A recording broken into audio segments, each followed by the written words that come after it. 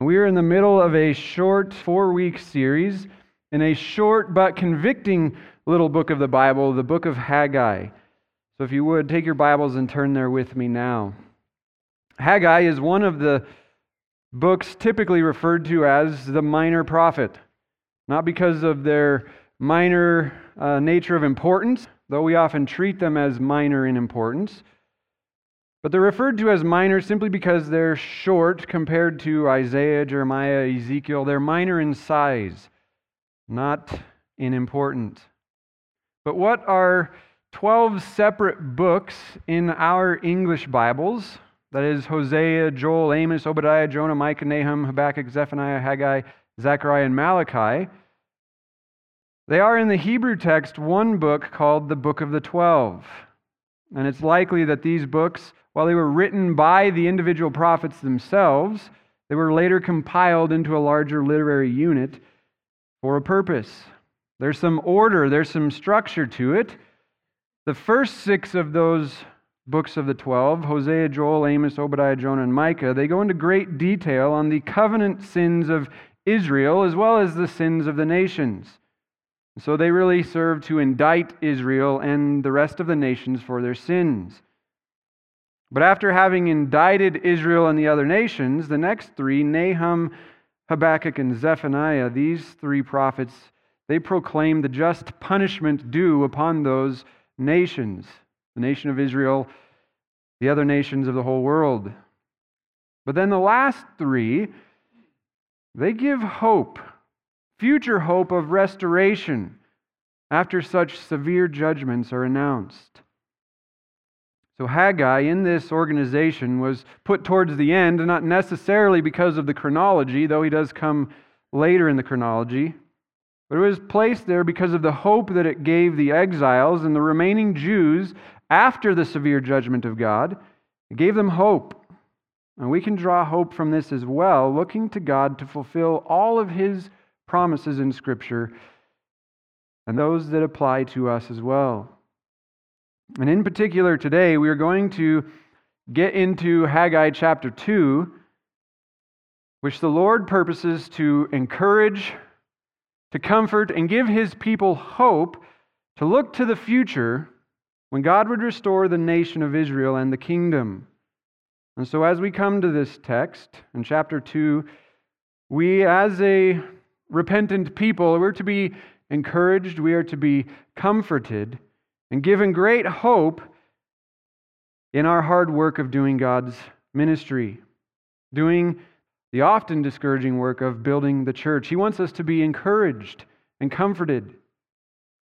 And I think it's safe to say that we all, as we have served in churches throughout the years, have been discouraged in our service at some point. And personally, I think we are all generally here at Grace Church right now encouraged in our service, especially after this morning. We've seen the labor, the fruit of hard labor produced in some of the people that were baptized earlier. Very encouraging. I'm encouraged as we see people who are growing spiritually more and more mature in our congregation and sanctified, people getting saved, coming here, finding our church from wandering around in what it seems the wilderness, looking for a good church. But even in the midst of serving in a generally excited environment where we see fruit and growth, there are discouraging times. We are still serving alongside other sinners. There's relational conflicts. We still sin. We're still sinned against. There can be times of discipleship where a person that we're working with shows little or no growth. Even very discouraging times when some of those people end up being disciplined out of the church. And sometimes we can just be so focused on the task at hand, the task of maybe moving chairs, making coffee, mowing the lawn even. We can grow weary of those tasks and become discouraged because we've lost sight of the larger picture. Well, Haggai, as he delivers a message from the Lord, is going to clarify that big picture for us, to give us hope and encouragement to continue the hard work of serving together to build His church. So let's begin reading in chapter 2, verse 1. In the 7th month, on the 21st day of the month, the word of the Lord came by the hand of Haggai the prophet. Speak now to Zerubbabel, the son of Shealtiel, governor of Judah, and to Joshua, the son of Jehozadak, the high priest, and to all the remnant of the people, and say, Who is left among you who saw this house in its former glory? How do you see it now?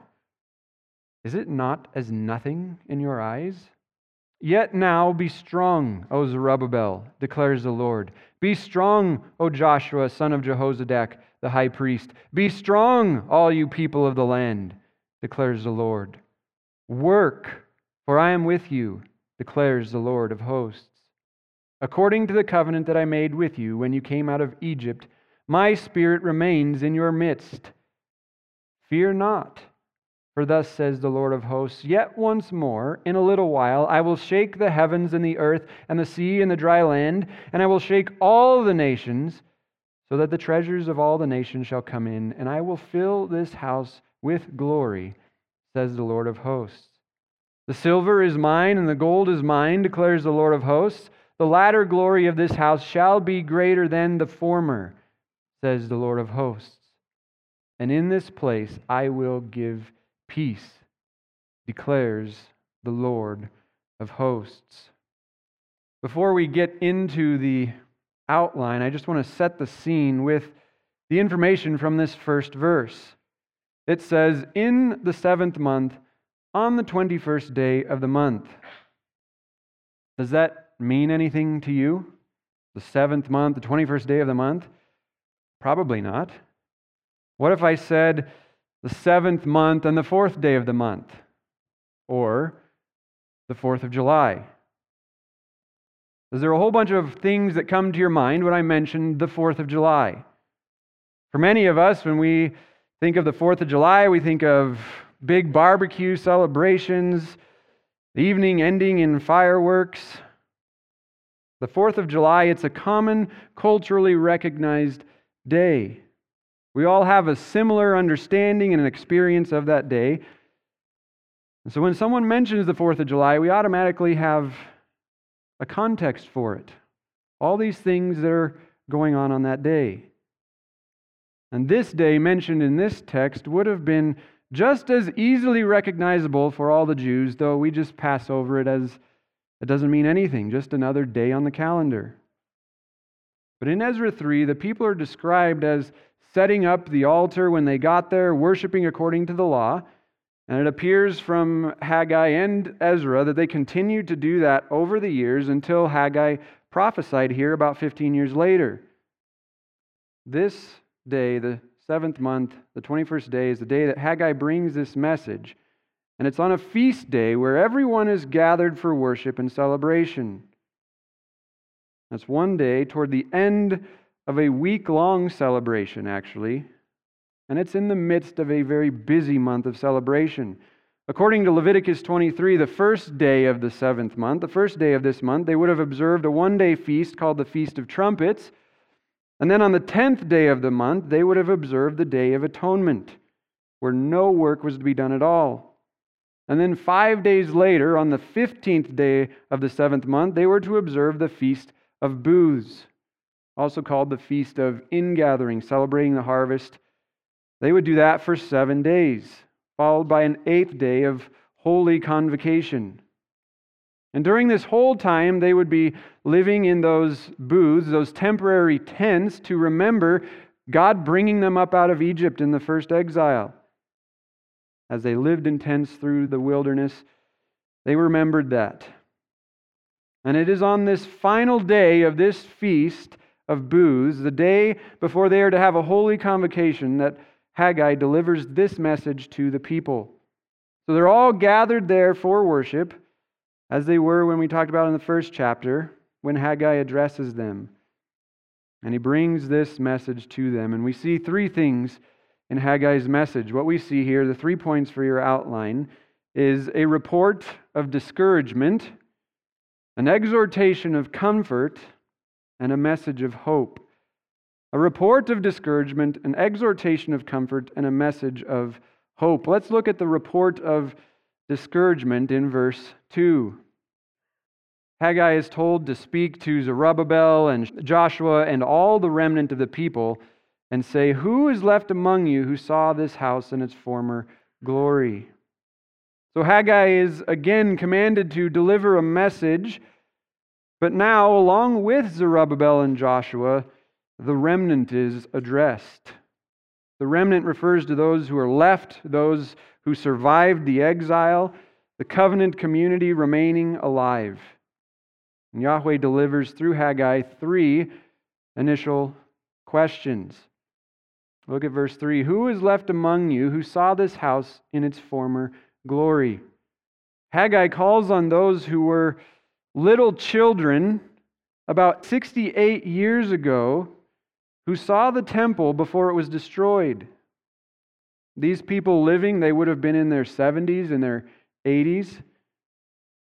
They survived the exile living in Babylon, and then they survived the trip back to Jerusalem. And he calls on them, remember this house in its former glory.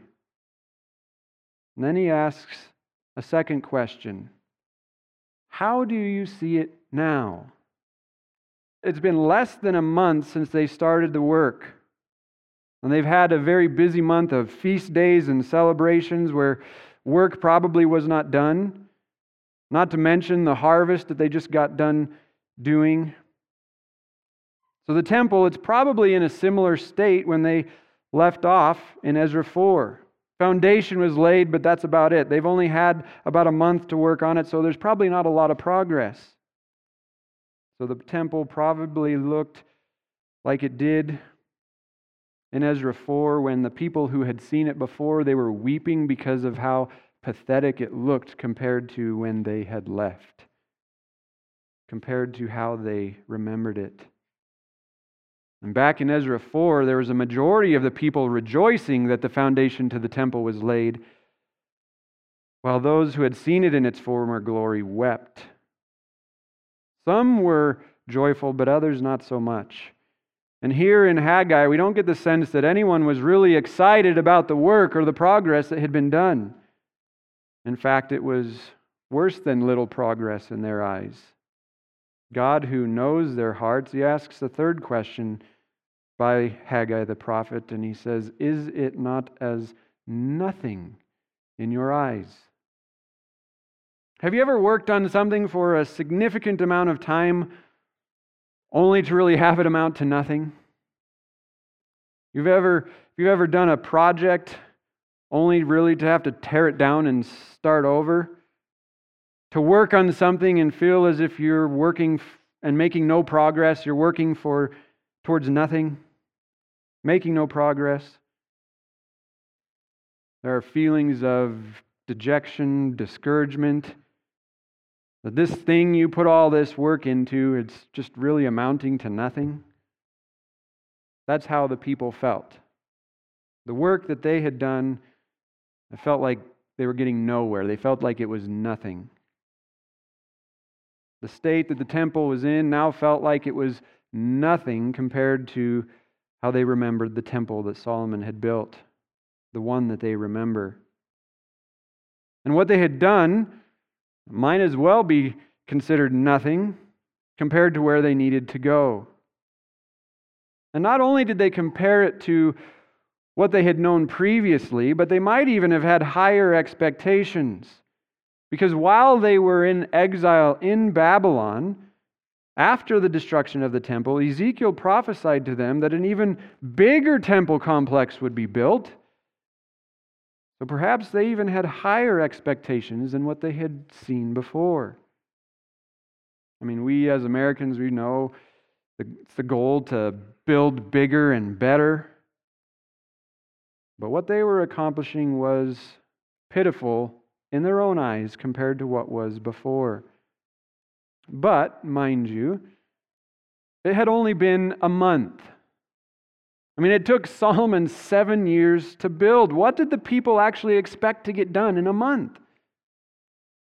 Well, the reality is, whatever they expected, whatever they did accomplish in that time, the people were discouraged by it and they needed some encouragement, which leads us to point to an exhortation of comfort. An exhortation of comfort. The people were weak and discouraged, frail in their wills, and they were ready to crumble and quit. They didn't need to be confronted again and admonished. They needed to be comforted and encouraged. They were faintly burning wicks, and they didn't need to be stepped on, or they would be snuffed out. Look at verses 4 and 5 with me again. It says, "Yet now be strong, O Zerubbabel, declares the Lord. Be strong, O Joshua, son of Jehozadak, the high priest. Be strong, all you people of the land, declares the Lord. Work, for I am with you, declares the Lord of hosts, according to the covenant that I made with you when you came out of Egypt. My spirit remains in your midst. Fear not." It says, "Yet now." It's a little phrase that's often used to mark a transition from the past to the present. Haggai, he recognizes they're looking back, and he draws their attention to the present. He immediately forces their attention to the present and later to the future, but connects the past to the present. It's a recognition of drawing out what is in their hearts, recognizing their discouragement, but then calling them to set their minds on something else. He says, "Be strong."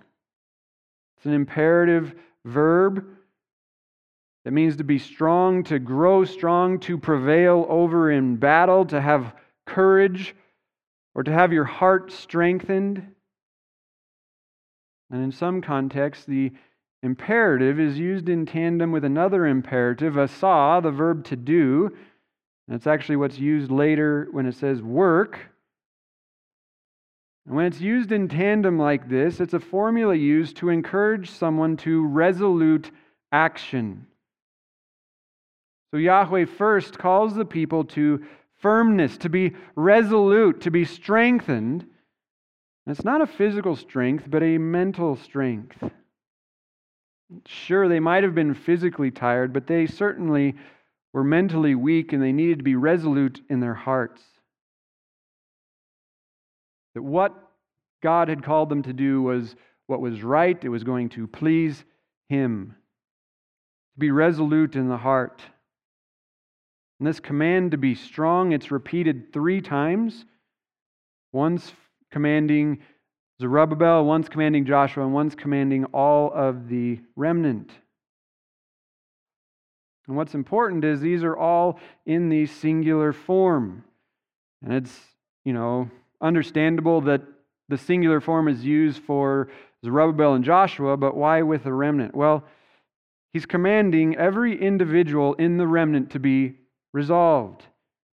Each individual person is to take up this command and be resolved in their heart that the building the temple is necessary and glorifying to God. There's the individual command that every individual is to be resolved in their hearts, but then there's the other command at the end of that sentence to work. And this is not a singular command, it's a plural command. So it is you be resolved, and you be resolved, and you be resolved, and you be strengthened, and you all go up to work together. There's an individual, but also a corporate aspect there. There's a corporate goal of coming together and building the temple as a people. Each of you be strong, and you all work together. And if the individual pieces are strong, we'll make a very strong corporate body to get things done.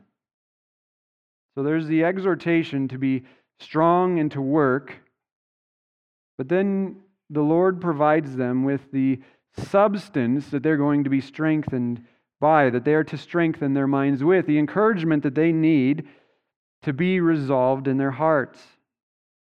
And look at verse 4. Yet now be strong, go down to the end, for I am with you, declares the Lord of hosts. Be strong and work, because I am with you. And you may be sitting there thinking, is that it? Is that all you got for me? Because I think as believers, we tend to take for granted the presence of God, the power of God. Because we have become so used to living by His power that we just go about our daily lives without really thinking that we are walking every step of the way by His strength. We don't appreciate the abiding presence of God in our hearts because we don't regularly recognize the essential nature of it in our life. Just like we don't appreciate our internal organs until one of them starts failing. And then all of a sudden we realize there's something there that's always operating without us even realizing it. We take it for granted. Moses, however, knew the importance of God's presence. After the golden calf incident in Exodus 32, God told Moses, He said, tell Israel in Exodus 33:5, you are a stiff-necked people. If for a single moment I should go up among you, I would consume you. And then later in the chapter, Moses asked the Lord, if your presence will not go with me, do not bring us up from this place. Moses knew that God's presence, that is what made the people of Israel special. It was the presence of God that preserved their life. It was the presence of God that was leading them and eventually empowering them to conquer the promised land and fulfill all of His promises.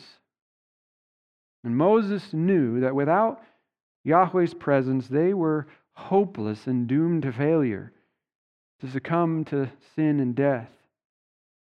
And one commentator says that when Haggai mentions the covenant there in verse 4, it's a reference to Exodus chapter 32, where the covenant is renewed and the presence of God is promised to go out with them and lead them and cause them to prevail.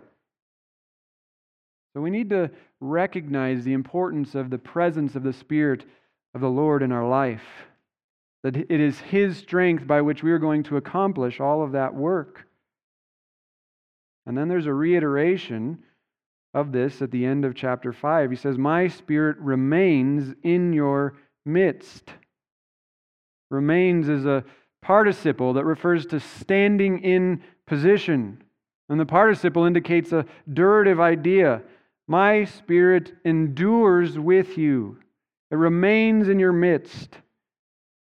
So when the people are discouraged in the work of the temple, they are encouraged and comforted by God, by Him directing their eyes to Himself. He tells them to be strengthened by looking to Him, by being reminded that He is among them.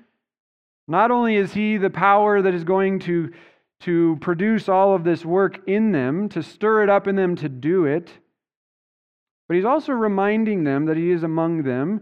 As we looked at last week in chapter 1, His presence also means that He is pleased with them.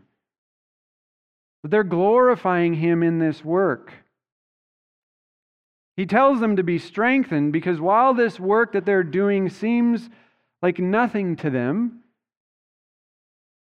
it is the work that God is pleased with. Sure, it might seem like nothing to them, but by their being faithful, regardless of the progress that they make, they're pleasing Him by doing the work. So he says, be encouraged. While this work seems like nothing, God is pleased by it. No longer is He set against you because you don't care about His house. No longer are you walking in the way of cursing, being cursed by Him and all your efforts being frustrated by Him, but you're walking in the path of obedience. And Haggai tells them, God tells them, I know the work is hard, but I am with you. I am for you, not against you. I am pleased by you. I'm being glorified by you doing this, regardless of how hard it is. Regardless of how much progress you think is being made, I am encouraged. So continue to work, continue to be faithful. I am being glorified among my people. So he says, each of you be encouraged, and all of you go up and work together. As we turn to apply some of this, I want to go back and strengthen something that I said the last couple of weeks to make an appropriate application out of this. I think the Lord used my weakness in understanding the text in its entirety for your benefit. I see God's kind hand of providence in this for you all, because my exhortation to you to prioritize the Lord's Day worship was telling you, hey, the bar is here. This is where we need to get to. When in reality, the people of Israel, they were already there. They were prioritizing the feast days. They were at everything already. And Haggai is actually saying, no, the bar is actually up here. And so I said, we need to get here. The bar is actually up here. So prioritizing the days of worship, they're already doing that in the text. And Haggai was calling them to more, to active service in building the temple. So take all the exegesis that I explained the last couple weeks and just strengthen or sharpen the application to all of us to corporately come together to work. But work for what? As New Testament Christians, work for what? What's the New Testament equivalent? Well, take your copy of the Bible, of the Scriptures, and go to Ephesians chapter 2. Ephesians chapter 2. But keep your finger in Haggai so you can get back there easily. It's a hard book to find. Ephesians chapter 2, Paul begins by talking about salvation being by grace through faith. He tells the Ephesians that they were far off as Gentiles, but having been brought near by the blood of Christ and saved, they have been brought near to the covenant of Christ. They've been given salvation. And then look at verse 19. Ephesians 2:19 says, "So then you are no longer strangers and aliens, but you are fellow citizens with the saints and members of the household of God, built on the foundation of the apostles and prophets, Christ Jesus himself being the cornerstone, in whom the whole structure, being joined together, grows into a holy temple in the Lord. In him you also are being built together into a dwelling place for God by the Spirit." For the Jews, the temple was the central place of worship. It was where they gathered together to worship, to hear the Word of God. It was where truth was proclaimed. It was where truth was taught. It was where the true faith was perpetuated from generation to generation. And for the New Testament believers, those who repent and believe, we are the temple of the Lord. And each of us individually are bricks in that temple. It's not a physical building, but the people are the temple being built together, built up together as the body of Christ. And each local congregation, as ours is here, is being built up by teachers and shepherds given to it to equip the saints for the work of the ministry, Ephesians 4:11 and 12. That all those who are equipped are then doing the work of the ministry until we all attain the unity of faith. So this is the New Testament context of the work of building God's temple, the people of God, the church. So with this in mind, keep a finger in Ephesians and go back to Haggai. I want to begin to pull all this back together to encourage you in this difficult work of serving faithfully in the church, sometimes exhaustively. So the Lord calls all of us, each and every one of us, to be resolved in our hearts, to be strong, to be firm in your mind that this is what God wants you to do. Building His church is that goal, the primary priority of our life. Each of you be resolved in his heart, and then all come together and do this work as a corporate body of building up His church. In the New Testament context, Haggai is an exhortation to serve in the local church, the application of it, not a changing of the fulfillment of it, but an application of it, just as Paul talked about building the church in Ephesians chapter 2. So again, attendance isn't the standard. You have to serve in the building up of the body. You have to serve to further the evangelism and discipleship of the church. And this work that we do includes everything from taking care of this physical building, because we have to have a local place to meet. We have to have a place to function as the church. Everything from taking care of this building to red team evangelism to serving on Sunday mornings in any capacity that we might have an orderly service, weekly discipleship ministries, you name it. And Haggai told the people who were faithfully attending that they needed to step up their game, that simply wasn't enough to even attend regularly. That they still weren't prioritizing God until they were willing to sacrifice their free time and serve together as a corporate body. To exemplify before one another in the watching world that Yahweh really was their God by building the temple. He really was their priority. And we're all called to do the same thing. Not just faithfully attend, though that's part of it, but faithfully serve as we are able. And maybe you have been faithfully serving for a time, but you're discouraged in ministry. Maybe you look at your ministry efforts and you think all that's amounted to nothing. Maybe you've been witnessing or discipling someone and there just seems to be no fruit. Maybe they just forsake the faith altogether. The work is hard. And it often feels like all of our work amounts to nothing. But be encouraged. God encourages them here by telling them, I am with you. God is with you. He is pleased by your faithful service. He's pleased by your faithful obedience to do the hard work of serving in His church. See, God takes their eyes off of maybe the rubble that's still standing behind them. He takes their eyes off of their progress or lack of progress in building the temple, and He says, keep your eyes on me. I am with you. Be resolved to work faithfully, and I will be pleased and glorified in that. And for us, as New Testament believers, we know that we do the work, but God gives the growth. We can't make people saved. We can't make people grow in their sanctification.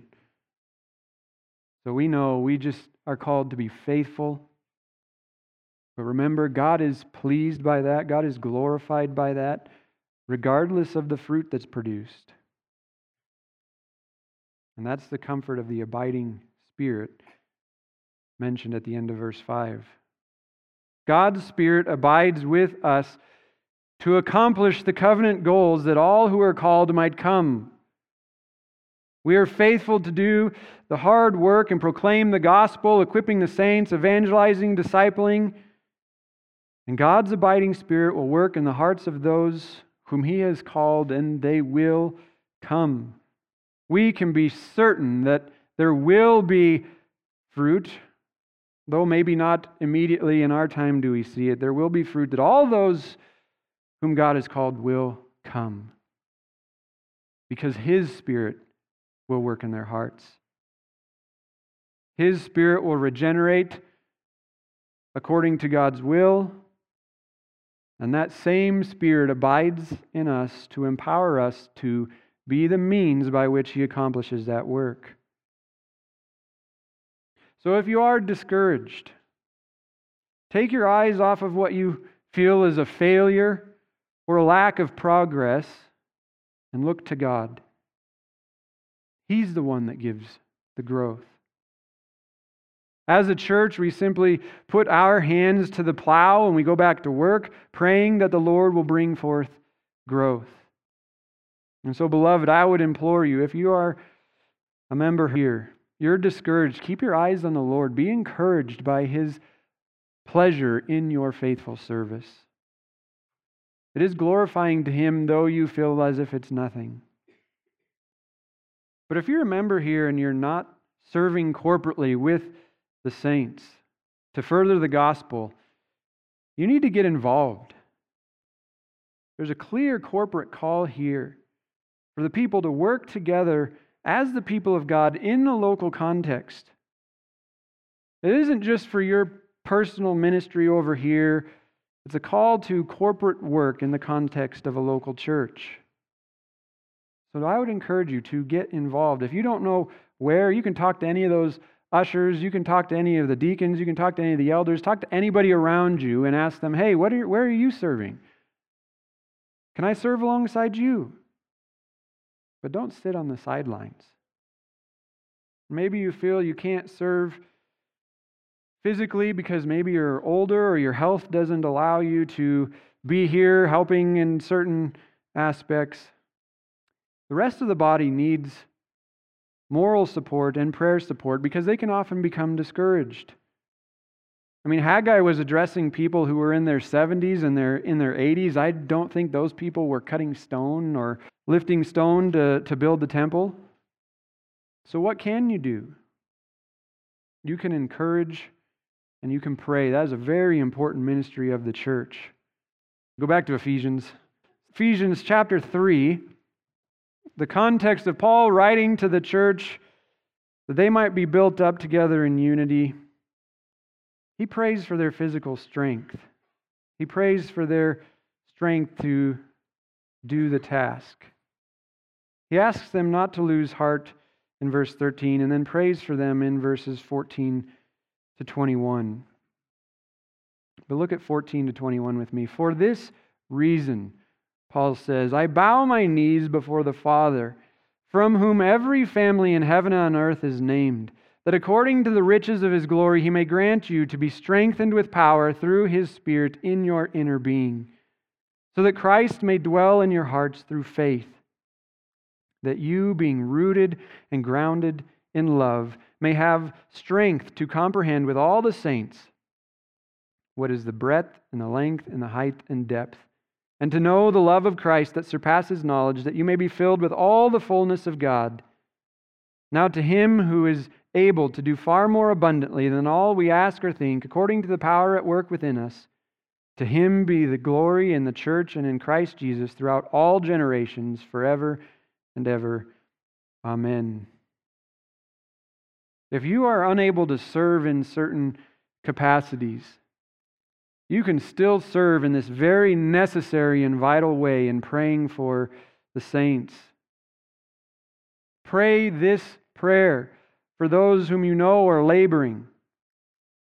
Pray for the red team as they go out, for their encouragement, for their faithfulness. Pray for those who take care of the building, for those who are discipling and counseling. Pray this for them. And then I would just encourage you to write them a note and tell them that you are praying for them. The church in Ephesus here, they were encouraged because Paul wrote them and told them he was praying this for them. So do the same. It's a necessary and vital ministry that really anyone can do. Yet it's often neglected. It's vital for the encouragement of the body to continue on in the hard work and often discouraging work of evangelism and discipleship. So be strengthened, be resolved in your mind, and go serve together in the building up of the local body of Christ.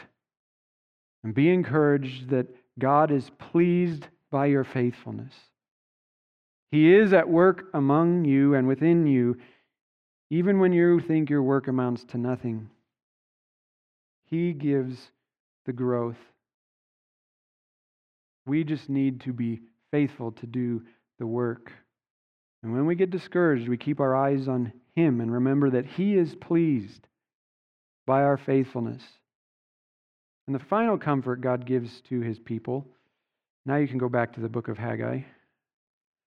Final comfort God brings to His people, which in Scripture it often accompanies the promise that God is with you, is at the end of 5, do not fear. Fear not. This phrase, do not fear, often accompanies the promise of God's presence when God has secured their victory over enemies. They're getting ready to go into battle, and God says, I've already secured the victory, fear not. He uses it when He has promised them success, because He will bring it about by the power of the Spirit. Be comforted. God is with you. He is pleased by you, and don't fear. He's already accomplished all of this. He secured the victory. God is with them, not against them. He's with them to make sure that the goal is accomplished. And they do not need to fear, and in particular, judgment, which is what the following point brings to light. And that leads us to point 3, a message of hope. We are to not fear, but what are the people to not fear in this context? Well, He's about to give them something that would otherwise terrify them, and so He's trying to comfort them ahead of time. Look, don't be afraid. We often see this when angels appear. They say, hey, don't be afraid, and then they give a message of revelation. The immediate comfort is that God is with us. God is pleased by our service, even if we feel like it amounts to nothing, but then He gives some future hope to set their hard work in a larger picture. Tries to paint the larger picture for them to see that their work does amount to something. Look at verse 6. For thus says the Lord of hosts, yet once more, in a little while, I will shake the heavens and the earth and the sea and the dry land. For, the little word for indicates grammatically that this is an explanation of something that came before. This is an explanation for why they should not fear and why they should be encouraged. God reveals something that would be otherwise terrifying. He says, I will shake. And then He basically says everything. I will shake. It's a special form of a Hebrew verb, a hifil, and it's in a participle, and it indicates a continual series of shakings. Now, I don't know how many of you have experienced an earthquake, but even minor earthquakes can be unsettling.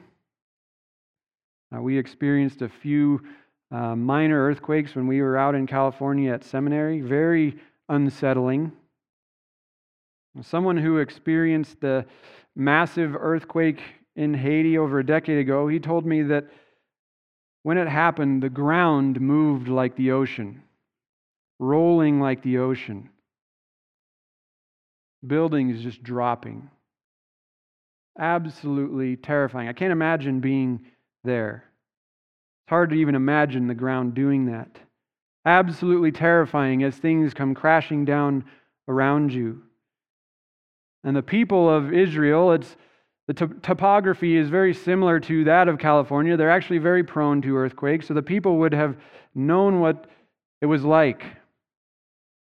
They would have been otherwise terrified, but God told them, fear not, but I'm going to bring about a shaking of the earth. But it's not just the earth. It also says the heavens. You think the shaking of the earth is scary? How about when the sun is shaken, the stars fall from heaven? I mean, we can't even imagine what that would be like. How terrifying that would be for the sun just to go out one day. Things falling from the heavens.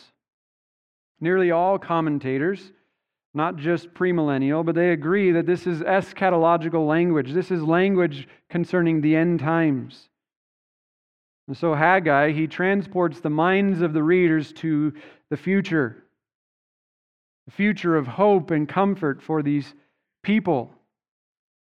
And so let's read this larger section, 6 to 9, and then we'll talk about this as a future hope, not only for the people of Israel, but also for us. For thus says the Lord of hosts, yet once more, in a little while, I will shake the heavens and the earth and the sea and the dry land, and I will shake all nations, so that the treasures of all nations shall come in, and I will fill this house with glory, says the Lord of hosts. The silver is mine, and the gold is mine, declares the Lord of hosts. The latter glory of this house shall be greater than the former, says the Lord of hosts. And in this place I will give peace, declares the Lord of hosts. Haggai refers to glory in there several times, and there are two aspects to this glory. There's the first, the treasures and the gold and the silver, the physical structure, the glory and the beauty and the magnificence of the physical structure is certainly there. But there's also that term, I will fill. And when this term is used in reference to the temple, it's always a reference to the manifest presence of God. The glory of the cloud descending upon the temple, indicating God's presence with them. And what these people would be familiar with, what this would invoke in their minds is the prophecy of Ezekiel. So turn back with me to the 43rd chapter of Ezekiel just to look at this. What Ezekiel had prophesied to them. Ezekiel 40 to 48, we obviously don't have time to cover all of that. Ezekiel is given a vision from God where he's sent with an angel to measure this temple complex. But it's not the measurements of a past temple area, it's a future temple complex prophesied by Ezekiel, because nothing has ever been seen like this. And this would have given the people hope to rebuild the temple, that this is what lay in their future. Something even more grandiose than Solomon's temple that he built before. So Ezekiel 43, we're just going to read the first 9 verses for the sake of time. Ezekiel 43, 1 through 9. Ezekiel says, Then he led me to the gate facing east, and behold, the glory of the God of Israel was coming from the east. And the sound of his coming was like the sound of many waters, and the earth shone with his glory. And the vision I saw was just like the vision that I had seen when he came to destroy the city, and just like that vision I had seen by the Chebar Canal, and I fell on my face. So stop right there. The vision that he had seen before was of Jerusalem being destroyed and the glory departing the temple.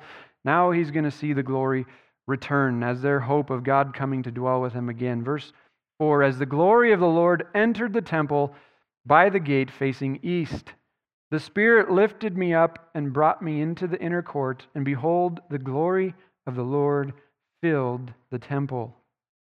And while the man was standing beside me, I heard one speaking to me out of the temple, and he said to me, Son of man, this is the place of my throne, and the place of the soles of my feet, where I will dwell in the midst of the people of Israel forever. And the house of Israel shall no more defile my holy name, neither they nor their kings by their whoring and by their dead bodies of their kings at their high places, by setting their thresholds by my threshold and their doorposts besides my doorposts, with only a wall between me and them. They have defiled my holy name by their abominations that they have committed. So I have consumed them in my anger.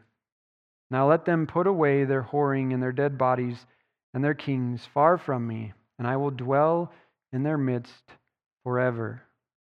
So this glory returning and filling the temple is what the people gave them hope as they were in exile, that this temple would one day be built and that the glory of the Lord would come back to dwell with them. And so when Haggai says, I will fill this temple, and the former glory will be greater, the latter glory will be greater than the former, this is what it would have invoked in their mind.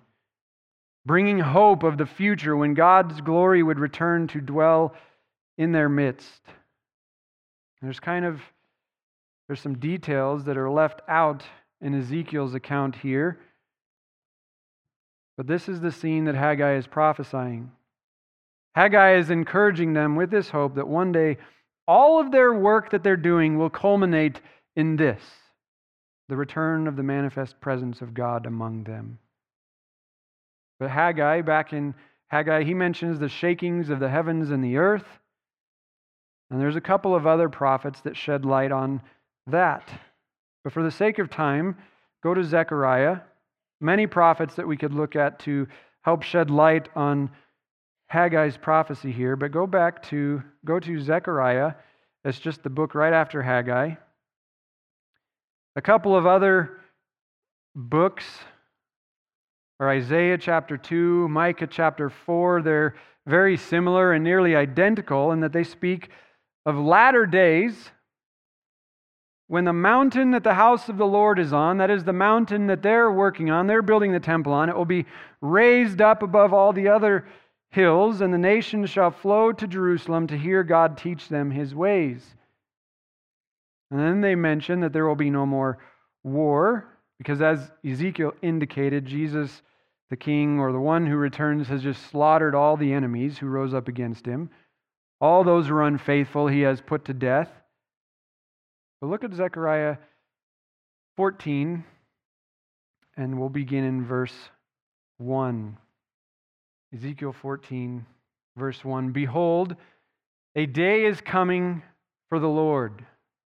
So again, that future day, when the spoil will be taken from you, will be divided in your midst, for I will gather all the nations against Jerusalem to battle, and the city shall be taken, and the houses plundered, and the women raped. Half of the city shall go into exile, but the rest of the people shall not be cut off from the city. You can understand that as during the tribulation time. But then, verse 3, the Lord will go out and fight against those nations as when He fights on a day of battle. On that day, His feet shall stand on the Mount of Olives that lies before Jerusalem on the east. And the Mount of Olives shall be split in two from east to west by a very wide valley, so that one half of the mountain shall move northward and the other half southward. And you shall flee to the valley of my mountains, for the valley of the mountains shall reach to Azal. And you shall flee as you fled from the earthquake in the days of Uzziah, king of Judah. Then the Lord my God will come, and all the holy ones with Him. On that day there shall be no light, cold, or frost, and there shall be a unique day in which is known to the Lord, neither day nor night, but at evening time there shall be a light. On that day living waters shall flow out from Jerusalem, half of them to the eastern sea, and half of them to the western sea, as it shall continue in summer as in winter. And the Lord will be king over all the earth. On that day, the Lord will be one, and His name one. The whole land shall be turned into a plain from Geba to Rimmon, south of Jerusalem. But Jerusalem shall remain aloft on its site, from the gate of Benjamin to the place of the former gate, to the corner gate, and from the tower of Hananel to the king's winepresses. And it shall be inhabited, for there shall never again be a decree of utter destruction.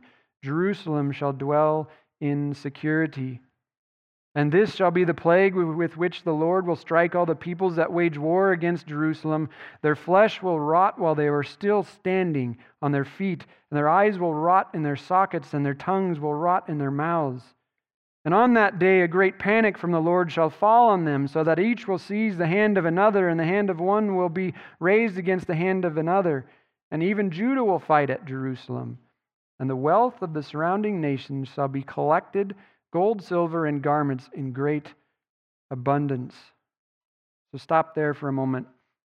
If you look back up at verse 4, Yahweh, He lands on the Mount of Olives. His feet touch the Mount of Olives, which is east, just across the valley east of the Temple Mound in Jerusalem, which is where Ezekiel saw Him coming from.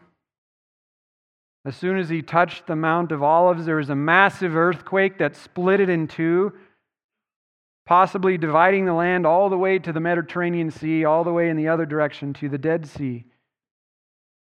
And it's so catastrophic, so cataclysmic, that everything around Jerusalem is leveled. Jerusalem is raised up, and everything else around it is leveled. I mean, imagine if we looked out here to the Rocky Mountains and one of those was standing and everything else, there was such a major earthquake that everything else around it was leveled. We can't even imagine the seismic result that would ripple around the world from something that catastrophic. But it would be a worldwide effect.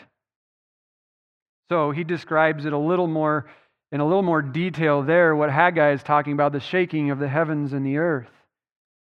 And in Zechariah here, verse 6, there seems to be a cosmic disturbance where there is no light, which would normally mean if there's no light, then it's going to be cold and freezing.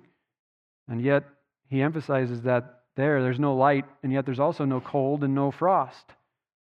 Why? Because it's a unique day that the Lord sustains the earth, even if he does blot out the sun.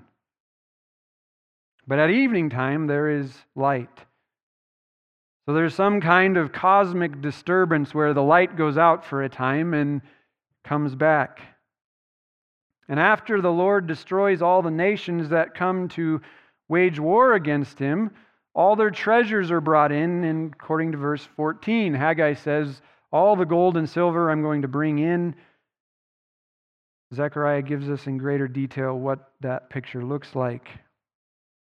But this is Christ's second coming, when he will come at the end of the tribulation and decimate all unbelievers who raise themselves up, who worship the beast and fight along with the beast. And he will set up his throne in Jerusalem, in the temple, and reign from it. After this cataclysmic judgment, he will set up his kingdom on earth. And at the end of the tribulation, he will return, he'll do this, he'll reign from Jerusalem, he'll begin to reverse the effects of the fall. Where the Dead Sea is now is explained as returning to being a land fruitful as it was in the time of Lot. For 1,000 years, he will begin to reverse the effects of the fall, and he will rule from his throne in Jerusalem, according to Revelation 20. And he'll do that for 1,000 years. And what will be going on for 1,000 years? Well, look possibly at the next page, Zechariah 14, verses 16 to 19. Then everyone who survives of all the nations that have come against Jerusalem, so after Jesus comes at the end of the tribulation, everyone who survives that shall go up year after year to worship the King, the Lord of hosts, and to keep the Feast of Booths. And if any of the families of the earth do not go up to Jerusalem to worship the King year in and year out, the Lord of hosts, there will be no rain on them. And if the family of Egypt does not go up and present themselves, then on them there shall be no rain. There shall be the plague with which the Lord affects the nations that do not go up to keep the Feast of Booths. This shall be the punishment of Egypt and the punishment to all the nations that do not go up to keep the Feast of Booths. So for 1,000 years, Jesus will reign from his throne in Jerusalem, and every year all the nations will be required to go up and worship for the Feast of Booths. Jesus will rule with a rod of iron from Jerusalem, because there will be those born who rebel against him. Though he sits on the throne in Jerusalem, though he's a perfect and benevolent king, they rebel, they refuse to go and honor him, and so he strikes them with a plague. At the end of the 1,000 years, all the rebels who have not been so bold as to go up, they've rebelled against him, they have not gone up to honor him. Satan will come, he'll gather all of those together for one final battle where Jesus will fell them all with a single word. And then he will create a new heavens and a new earth where we will enter into a blessed state with no more death, no more pain, no more crying, where we'll dwell with him forever. So Haggai is drawing people's attention to the future, to the coming of the King, where the kingdom will be reestablished here on earth. But so what? Yahweh's point here in Haggai is to give the people hope. He's drawing their attention to a future day when judgment will be exercised against the whole world, when God would come to dwell among His people, when God's kingdom would come and reign over all the nations.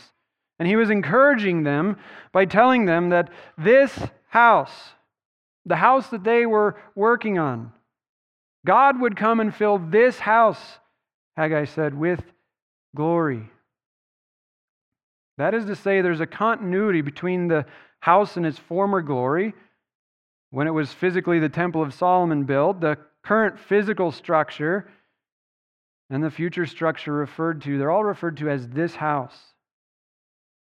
Haggai wanted them to know that what they were taking part in, their hard work, was all to be fulfilled in the future. What they were building would contribute to the bringing about of this future glory, which would be a peace in Jerusalem like they had never known. There was the promise that all their hard work, though they thought it was nothing now, it was promised to be successful. It was a promise that they would prevail. From their perspective, Haggai was telling them, you will be successful, you will prevail in building this temple because this is what the future looks like for you, though your work seems as nothing right now. But how can we say they were successful when the temple they built was destroyed? Well, because it was less about the physical structure, though the physical structure was important.